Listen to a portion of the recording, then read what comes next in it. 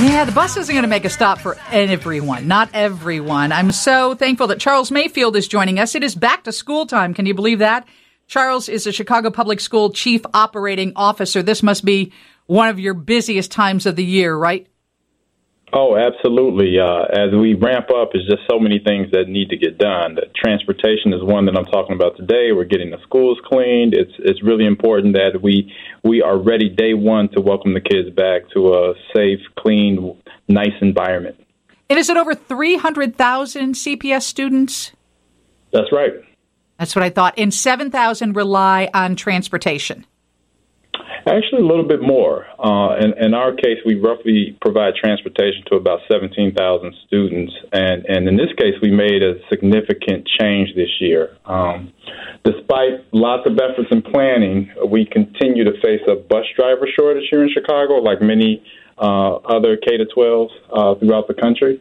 And in our case, we had to make a tough decision with our Board of Education, who made it very clear that we must follow state law and provide transportation to our most vulnerable students, our diverse learner students, students with disabilities, and then our students in temporary living situations. So in this case, we're transporting this year about 7,100 students. Okay, so let's go back to that because I know the middle group, but what are diverse learners? So diverse learners are students with disabilities. Those are most vulnerable students, of course. And in this case, there are layers of transportation that's provided to them. They provide like wheelchair support, lifts. They have a bus aid. So we want to make sure that we cater to that population and follow the state law to get them to school and to get them to school timely. Yeah, absolutely. And those who are in temporary housing, would those be the kids who are unhoused? Those are kids without a current address where they are always staying? That's correct. Those are the students that do not have permanent housing. And so we oftentimes provide either transportation or venture car services to those students. And Charles, sometimes I've read numbers where it says there's anywhere in excess of 30,000 students enrolled in Chicago public schools who do not have a permanent address. Are those numbers correct? I can't speak to that, but what I could do is I can have my team reach out to you and share that information. Yeah, I just know that you've got a tough job on your hands, and then of course a lot of the headlines are shouting, "There's not enough bus drivers. People aren't getting their kids off to school, and what are we going to do?" And it sounds very alarmist, but it looks like you've got a lot on your plate to manage. So when I was talking to John Williams, who hosts our midday show, he's like, "Well, if they paid bus drivers more money, then maybe they wouldn't have a shortage." What is your response to that? That's a good point. I mean, in this case, this issue did not occur overnight, right? This has been bubbling for 3 or so years, and it was exacerbated by COVID. I can tell you, with the driver shortage, we made adjustments to recruit and retain drivers by increasing wages. So we went from roughly under $20 to about $20 to $25 an hour. We also helped our vendor partners because we're completely outsourced here. So we have vendors that provide services to us. And we have about 12 bus driver company vendors that do that, and roughly around 7 or 8 paratransit companies that support us. And in this case, with the paratransit vendors, we went a step further. We also had taxi cab drivers help because we just could not continue to meet the expectation over the years due to the bus driver shortage. But back to your point, so we increased wages. We did more hiring fares. We also had incentives. We offered incentives like a sign-on bonus, a referral bonus with our vendor partners to try to recruit more drivers and retrain drivers. And we also did the hiring fairs. We did about 17 this year, and we have a few more that are coming up soon. So if someone is looking for an opportunity, my team will share the information with you so you can share with the audience here. Excellent. This is Charles Mayfield. He is the Chicago Public School Chief Operating Officer. And I do see there's an in-house hiring event from 10 to 1 on August 10th. That's in the Pilsen neighborhood.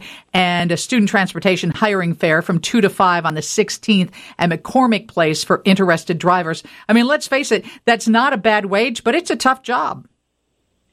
It is. It's also an important job. I mean, it's the first person that student sees, right? Someone with a smiling face who loves kids and who loves to drive. It's an opportunity for you here. So we look forward to anyone who is interested. We welcome them aboard, and we'll move mountains to get them behind the seat. Right. And I read that general education students in selective enrollment and magnet programs will not have a bus assigned the first day of school. You're going to be offering those CTA Ventra cards, correct? That's correct. Again, it was a very tough decision. And in our case, we had a couple of opportunities where we reached out to families to collect as much information as we could in regards to transportation requests to be able to make a decision.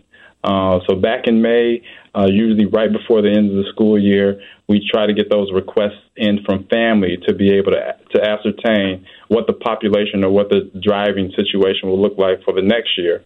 We then extended it to July because we just did not get enough feedback based upon our forecast. And so right around July, when we started to place our routes, that's where we identified that we were completely at a shortage and we were not going to be able to maintain all bus routing for all students.